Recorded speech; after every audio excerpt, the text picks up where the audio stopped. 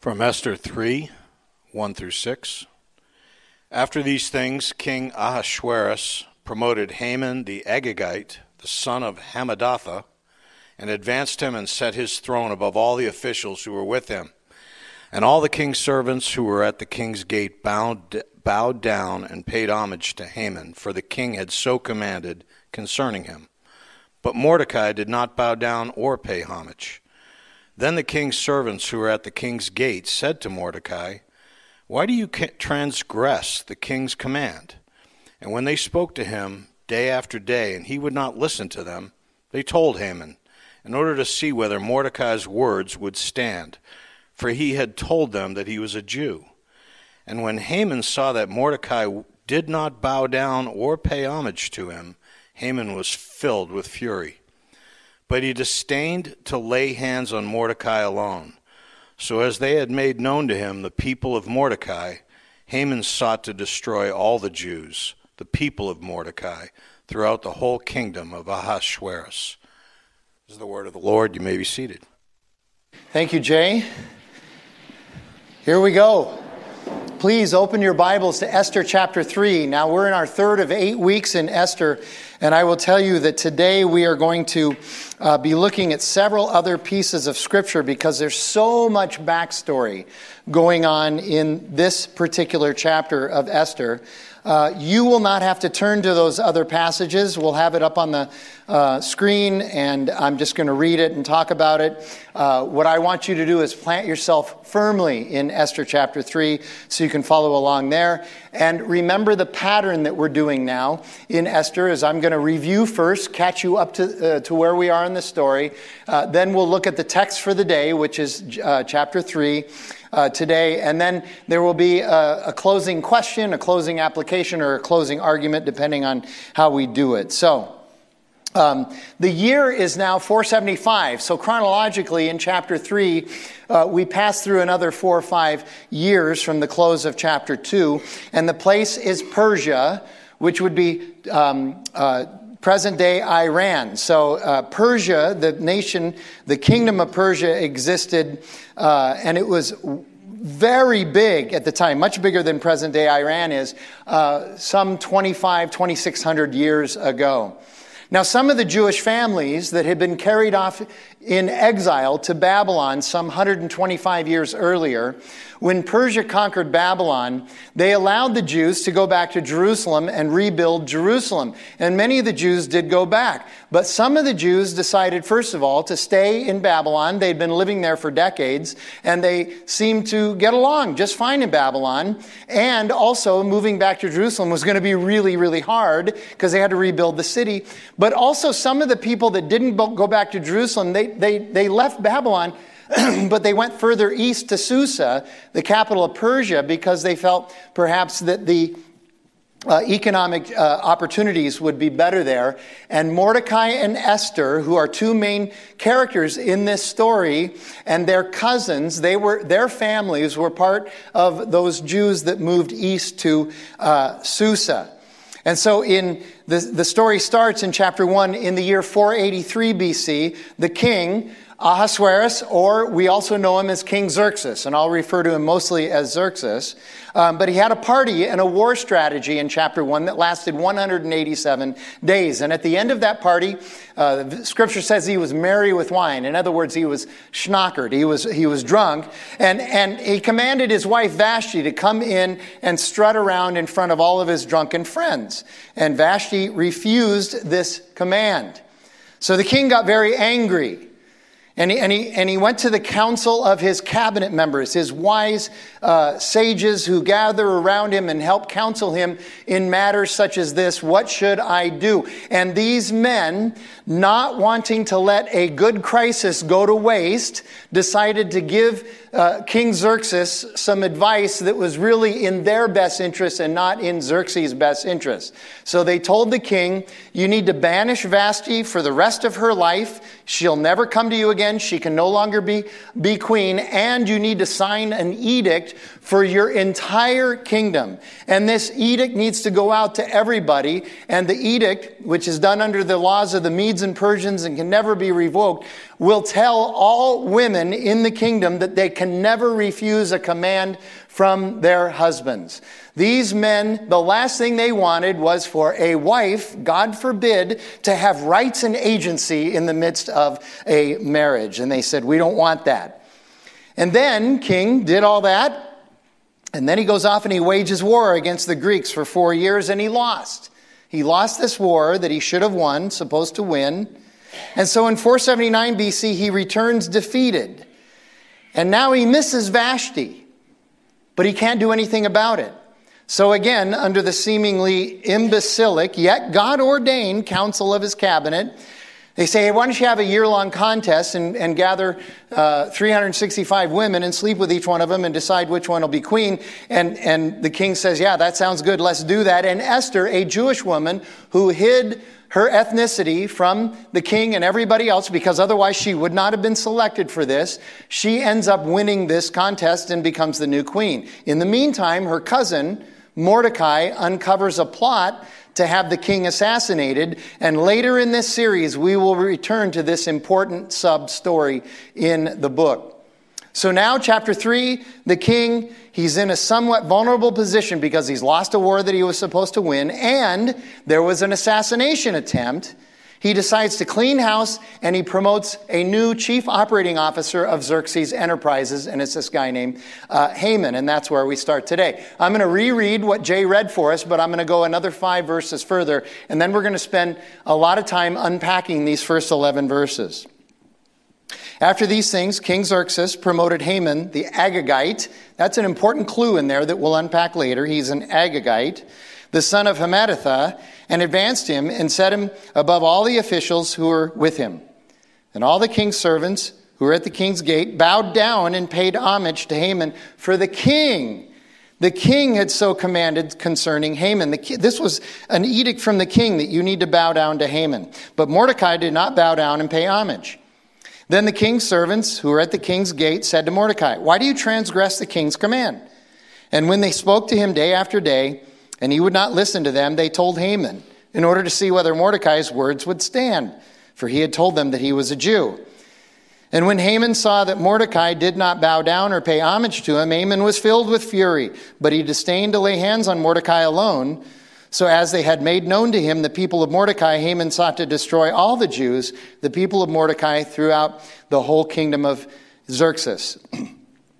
In the first month, which is the month of Nisan, in the 12th year of King Ahasuerus, King Xerxes, they cast pur, that is, they cast lots, they threw dice before Haman day after day.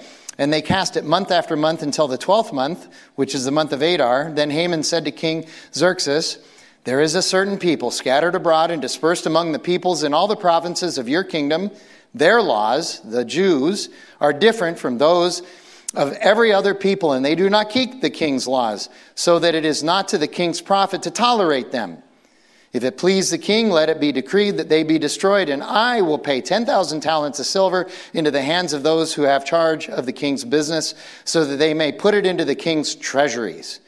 So the king took his signet ring from his hand and gave it to Haman the Agagite, the son of Hammedatha, the enemy of the Jews. And the king said to Haman, the money is given to you, the people also, to do with them as it seems good to you.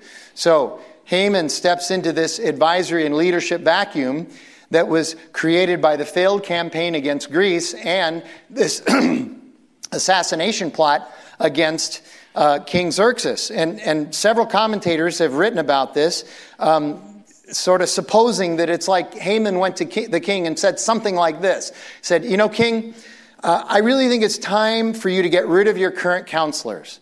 The war didn't go well. There was this assassination plot that got bred, and certainly Bigthan and Teresh, they're not the only ones who are thinking that they'd like to get rid of you, and so there's probably other plots out there. And your current counselors, they've become kind of siloed and cut off from everybody else. They're not part of the breakfast clubs. They're not going to the business luncheon meetings. They're not networking the way they should. They're not going to happy hours. They're just all siloed. I, on the other hand, I am involved in 4 or 5 different networking organizations. organizations. I'm going to the happy hours. I'm listening to the people. I have my ear to the ground. I know what's going on out there with the people. You need to get me in there in charge of this so I can put an end to all of this stuff. For instance, let me tell you about Mordecai and his people.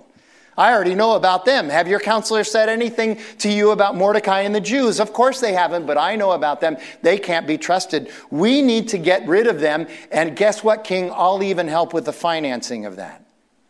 And the king agrees to this. Some people say maybe the king agreed to it because he thought, well, this will be an easy win to pick up after that humiliating loss to the Greeks. Maybe that's part of what motivated him.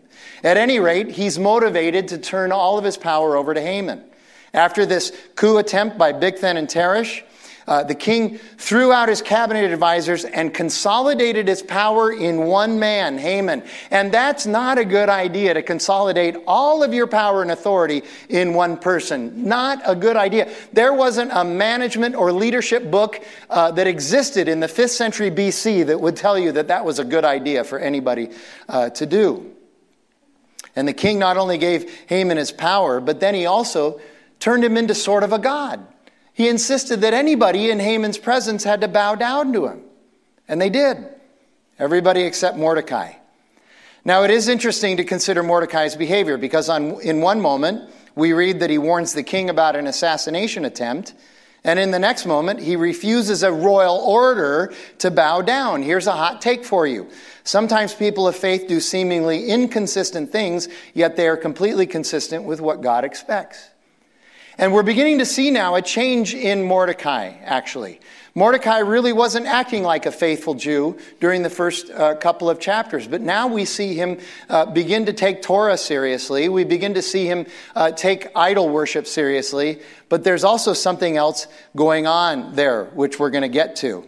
But first of all, let's talk about Jeremiah 29, verses 4 through 7. This goes back 125 years to when the Jews were first sent into exile in Babylon by God. And here's what God says to them once he sends them to Babylon.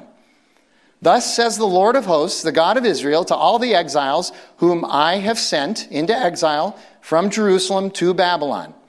God says to them, build houses and live in them, plant gardens and eat their produce. Take wives and have sons and daughters. Take wives for your sons and give your daughters in marriage, that they may bear sons and daughters. Multiply there and do not decrease. Verse 7, but seek the welfare of the city where I have sent you into exile, and pray to the Lord on its behalf, for in its welfare you will find your welfare. In other words, people of faith are to bloom where they are planted. They are to be a benefit to the place where they are. God calls us to act on behalf of and of the good of the place where we live and for the good of the people that we live around. In this instance of the pending coup, Mordecai embodied this. The chaos that would have happened after King Xerxes had been assassinated in Susa and in parts beyond that place would have been terrible. It would have been destructive. There would have been collateral damage everywhere. And so Mordecai acted to prevent this chaos. But also, now Mordecai remembers that there is but one God, Yahweh. And so no bowing down to anyone or anything else. So now you got to go into Deuteronomy, into the Mosaic Law. And we find in Deuteronomy 5 and Deuteronomy 6 these words from God. I am the Lord your God who brought you up out of the land of Egypt, out of the house of slavery. You shall have no other gods before me. You shall not make for yourself a carved image or any likeness of anything that is in heaven above, or that is on the earth beneath, or that is in the water under the earth. You shall not bow down to them or serve them, for I am the Lord your God, and I am a jealous God. And then in chapter 6, the Shema. Hear, O Israel, the Lord our God, the Lord is one. You shall love the Lord your God with all your heart, with all your soul, with all your might. And these words that I command you today shall be on your heart, and you shall teach them diligently to your children, and shall talk of them when you sit in your house, and when you walk by the way, and when you lie down, and when you rise. And you shall bind them as a sign on your hand, and they shall be as frontlets between your eyes. You shall write them on the doorposts of your house and on your gates. So there's no way Mordecai is going to bow down to Haman, even though he helped the king in another context. So now we might ask, well, what's Haman's deal? Well, he became, and this is a big theme today, Haman became the embodiment and personification of the idol of power. The idol, the false god of power. Now, I'll return to that in a second, but there's an interesting other fact to unpack here. Neither Haman nor Mordecai, neither one of them is a Persian. Neither one of them is a Persian. Mordecai is a Jew, and Haman is an Amalekite. If you know anything about the history, which I will tell you, of the Amalekites and the Jews, you begin to suspect that there might be a problem between Haman and Mordecai that goes deeper than just some jealousy or something, or the Torah thing. Okay? Listen, here you go. There's been a centuries-long conflict between Haman's family and Mordecai's family. Centuries long. These memories go on for a long time. Let me read to you out of Deuteronomy 25. This is God talking to his people. And he says, remember what Amalek did to you on the way as you came out of Egypt. So when the Jews were coming out of Egypt during the Exodus, Amalek, the Amalekites, kept attacking the Jews for no reason whatsoever other than they wanted to eradicate the Jews. So remember what Amalek did to you on your way as you came out of Egypt, how he attacked you on the way when you were faint and weary and cut off your tail. In other words, they would always attack from behind. They would attack the stragglers and the weakest and the women and the children. This was here you go. I'm going to read this in a second. It's a form of terrorism. Okay? It's to cut off your tail, those who were lagging behind you, and he did not fear God. He did not fear God. Amalek, the Amalekites, did not fear God. Therefore, when the Lord your God has given you rest from all your enemies around you in the land of the Lord your God is giving you for an inheritance to possess, you shall blot out the memory of Amalek from under heaven. You shall not forget. In other words, God is going to take care of the Amalekites someday. That's going to happen. That's going to happen in the future. So listen to how Mike Cosper describes this in his commentary on Esther. Israel faced the Amalekites shortly after receiving the law at Mount Sinai. The Amalekites attacked Israel from the rear, killing the stragglers, the weak, the sick, killing women and children. The Amalekites were terrorists, seeking to demoralize the Jews before engaging in direct conflict. And one does not have to think hard to find parallels today in those who target innocents in order to demoralize their enemies. Interestingly, Cosper wrote this in 2018, 6 years ago. It's a win-at-all-costs approach to power. For the terrorist strategy, there is no distinction between a well-armed soldier and the sick child, between combatants and non-combatants. There are only ends, and means do not matter. Now, Cosper goes on to write this, and it'll be up on the screen. People of faith and religion get blamed for a lot of the violence and wars in the world. And sometimes that is true, but not nearly as much as people claim. The quest for the idol of power is much more to blame. And the Amalekites offer a common and terrifying counterexample to religion and faith as the reason for wars and violence. And that is a community and worldview where, precisely because it is not religious or faith-based, everything is possible and acceptable. Truth is, the lack of acknowledging God is more to blame for the ills of this world than faith in God. So, there's some backstory there. Now, another level of backstory. If you look about, 500 years later, in about the year 1000 BC, so now this is 500 years before Esther, but 500 years after the Exodus, you look further, the nation of Israel has their first king, and his name is Saul. Saul is anointed king by Samuel. And if you look in 1 Samuel chapter 15, which I'm not going to read to you, but I'm going to summarize for you. You look in 1 Samuel 15, you see this long story of Saul and the Amalekites. And it was instigated by God. Now, Saul's reign started off pretty well. He had some victories and people loved him and things were going well. God was even mostly pleased with Saul. So God goes to Samuel, who is Saul's trusted advisor, and says to Samuel, it's time for us to take care of the Amalekites. Go to Saul, tell him to organize the military and attack the Amalekites, and you need to get rid of the Amalekites. And when you do this, you cannot let anything from the Amalekites survive, and you cannot take any plunder or spoil of war. Nothing. You cannot keep anything. Nothing at all. And so Samuel tells Saul this, and Saul says, all right, I'm in. He organizes 210,000 warriors, and they go and they attack the Amalekites. And they win this war decisively. But 3 things happen that God is not pleased with. Number 1, in the process, Saul builds a memorial to himself. To himself. Number 2, Saul spared the life of King Agag, the king of the Amalekites. Haman is an Agagite. He is a descendant of King Agag of the Amalekites. Mordecai is a descendant of Kish. Kish is Saul's father. Mordecai is a descendant of Saul. This is like the Hatfields and the McCoys 500 years later. They're still mad at each other. They probably have no idea why, but they're mad at each other. Okay? And then the third thing that Saul does is he spares the best of the spoils, the best of the cows, the best of the goats, and the best of the lambs. So God goes to Samuel and says, I'm really upset with Saul. He did not keep the command. And so Samuel says, I'll go take care of it. Samuel walks several miles to where Saul is.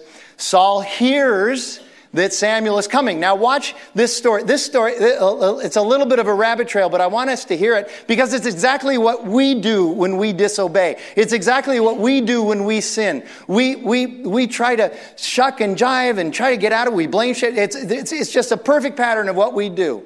So here's what happens. Saul hears that Samuel's coming. So he jumps up and runs to Saul. So he's trying to beat him to the punch, and he gets there and he goes, Samuel, I have kept the Lord's command.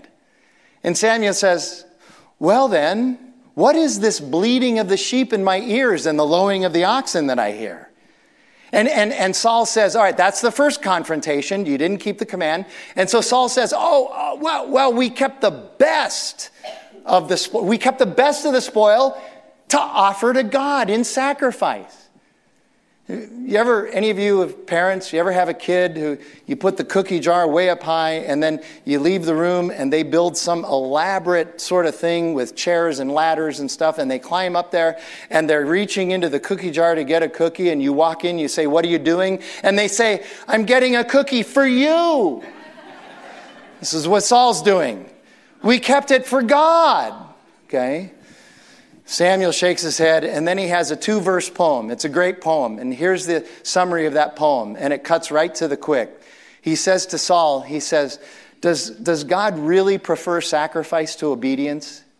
Is that what you're telling me? That he'd rather you sacrifice than obey his word? And finally Saul goes, okay, you're right. You're right.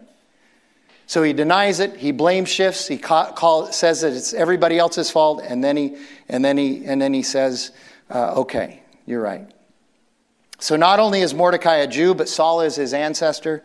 Not only is Haman an Amalekite, but his ancestor is also Agag.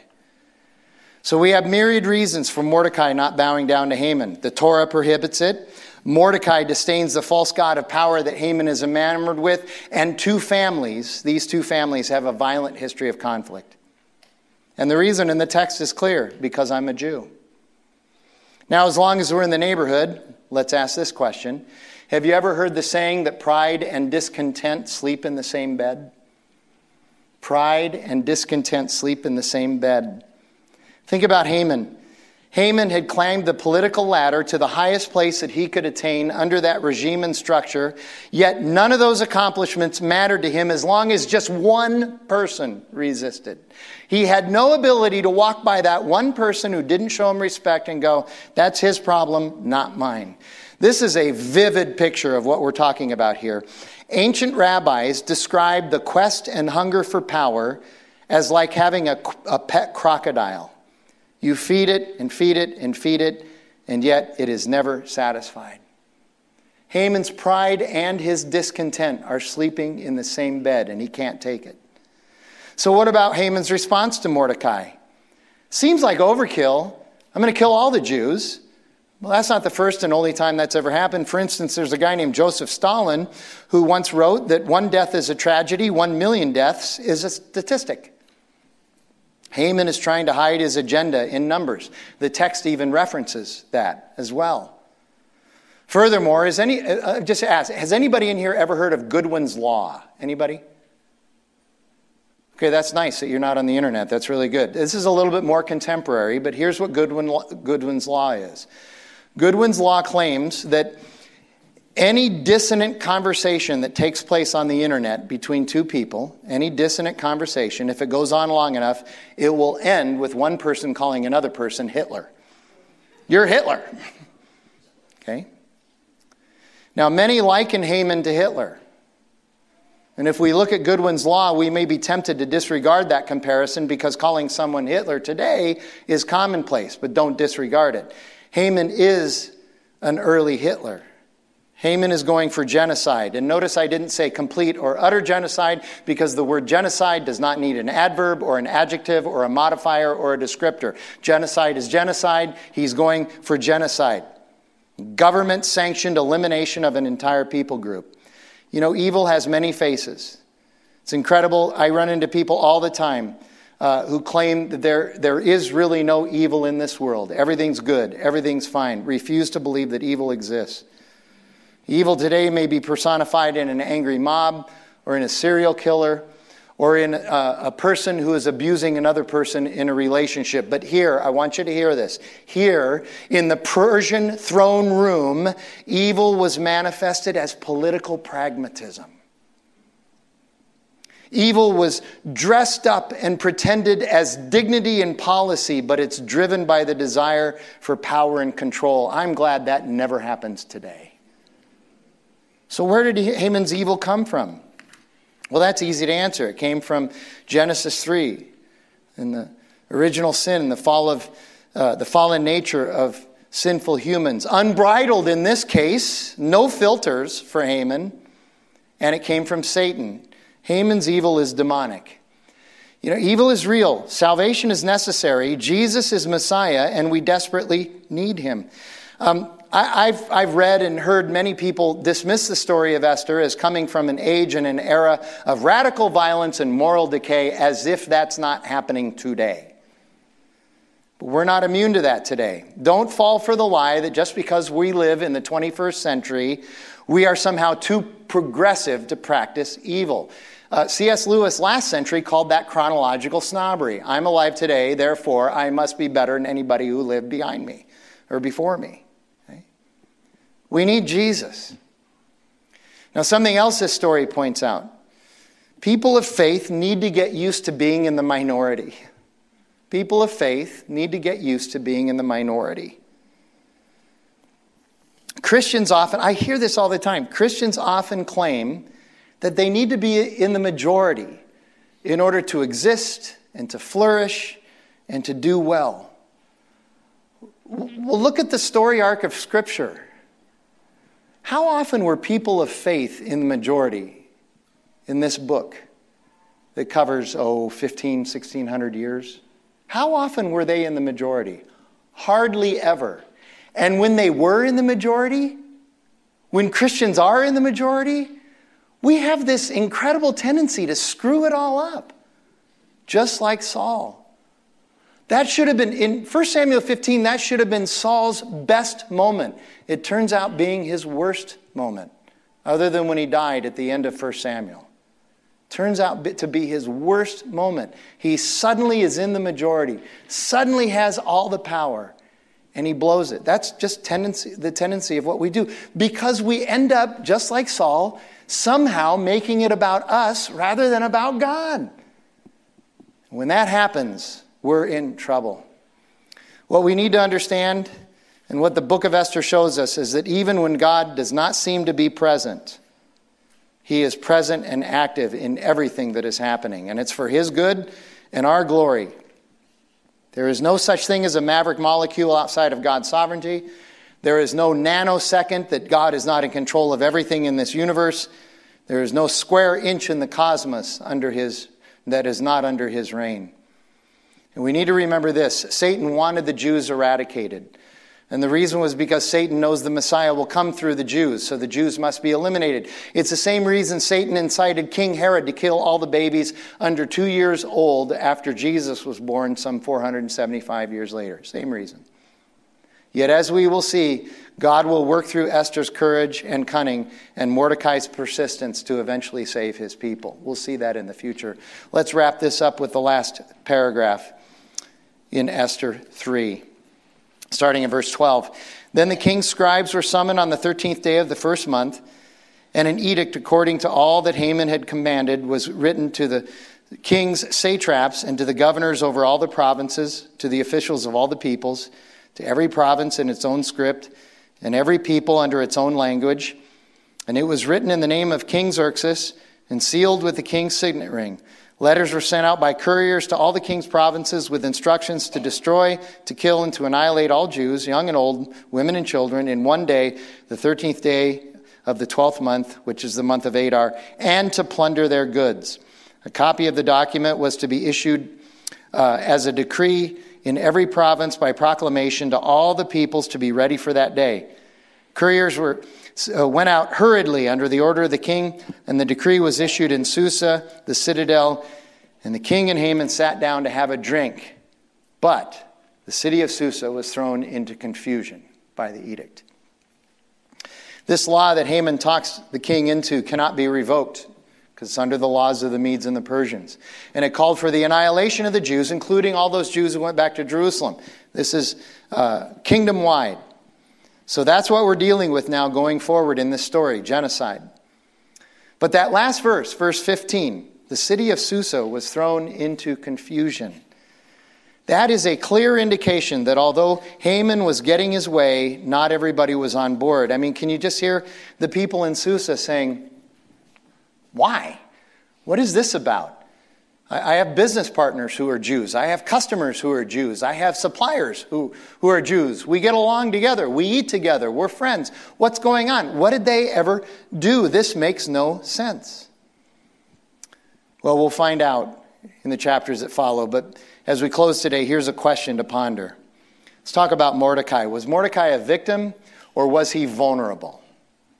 Well, I would argue that he was both. But let's talk about his victim status first. Mordecai was not a victim the way we play victimology today.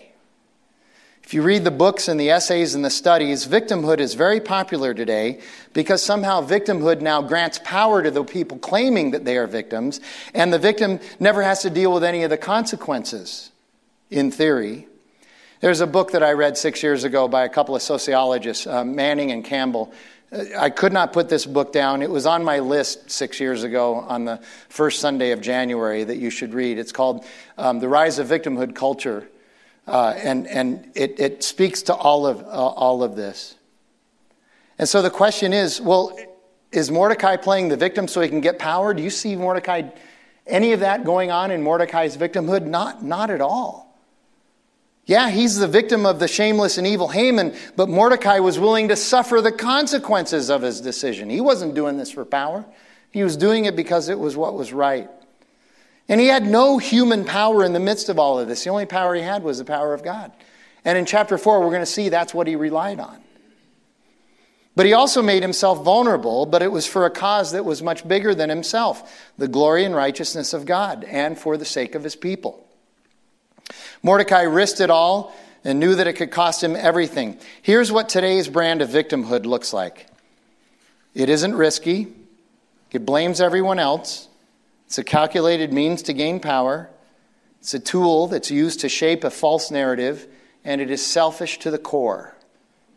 This is not the kind of victimhood that Mordecai was experiencing. His was rooted in vulnerability. Vulnerability, Mordecai style, is selfless, humble, and recognizes that there is something bigger in the universe than me. Listen, the world that is described in the Bible from Genesis 3 to today and to Revelation chapter 20 is marked by degradation, tragedy, and injustice. And in the midst of that, I hope that we can all realize that no worldly kingdom ever lasts forever. No worldly kingdom ever lasts forever. Not Assyria, not Babylon, not Persia, not the Greeks, not Rome, not England, not the United States, not even the Kansas City Chiefs or Taylor Swift, which I know brings some of you great delight. Okay. No vision of utopia has ever been achieved, nor will ever be achieved, even though it's not for a lack of trying. But that vision and promise of utopia, a vision that so many people espouse, should make us all suspicious of anyone, politicians, artists, celebrities, or pastors, suspicious of anyone who make these grand claims of utopia. Jim Jones, anyone? Jonestown, Guyana? If you get nothing else out of this morning, get this quote from Andy Crouch, who spoke with immeasurable truth when he wrote this. Beware of world changers. They have yet to learn the true meaning of sin. Again, that's why we all need Jesus. The vision of heaven and utopia and perfection can never be achieved by humans, only by God. And he did it. And he chose to do it by sending his son to be the perfect sacrificial death. He was a king like no other. He came to die, not to exalt himself. He came to die. He did it through his sacrificial death as atonement for our sins, and then was raised 3 days later to give us eternal life. Jesus was vulnerable and he was a victim. Mordecai was sort of a prototype of Jesus, only Jesus had eternity on his side as well. And Jesus willingly gave up his power so that you and I could be made righteous. That is the good news of the gospel that is not possible without this wild and crazy story of Esther and Mordecai and Xerxes and Haman. And here's the interesting thing. We're going to read this story and it's going to look like Mordecai and Esther are heroes. And I will tell you, they did some heroic things, but they're not heroes. The only hero in this story is God, and we need to remember that. Let's pray. Our Father in heaven, we thank you for your word and its truth. And we thank you for this story of Esther, and we thank you that through this history, this story, you have preserved the Jews so that Jesus could be born, so that he could do his work on the cross for us. God, thank you for that. And I just pray that we would have the same courage that Mordecai had, that we're willing for the right things to be victims, and that we're willing to be vulnerable enough to do what is right. Help us to have that courage. We pray that in Jesus' name. Amen.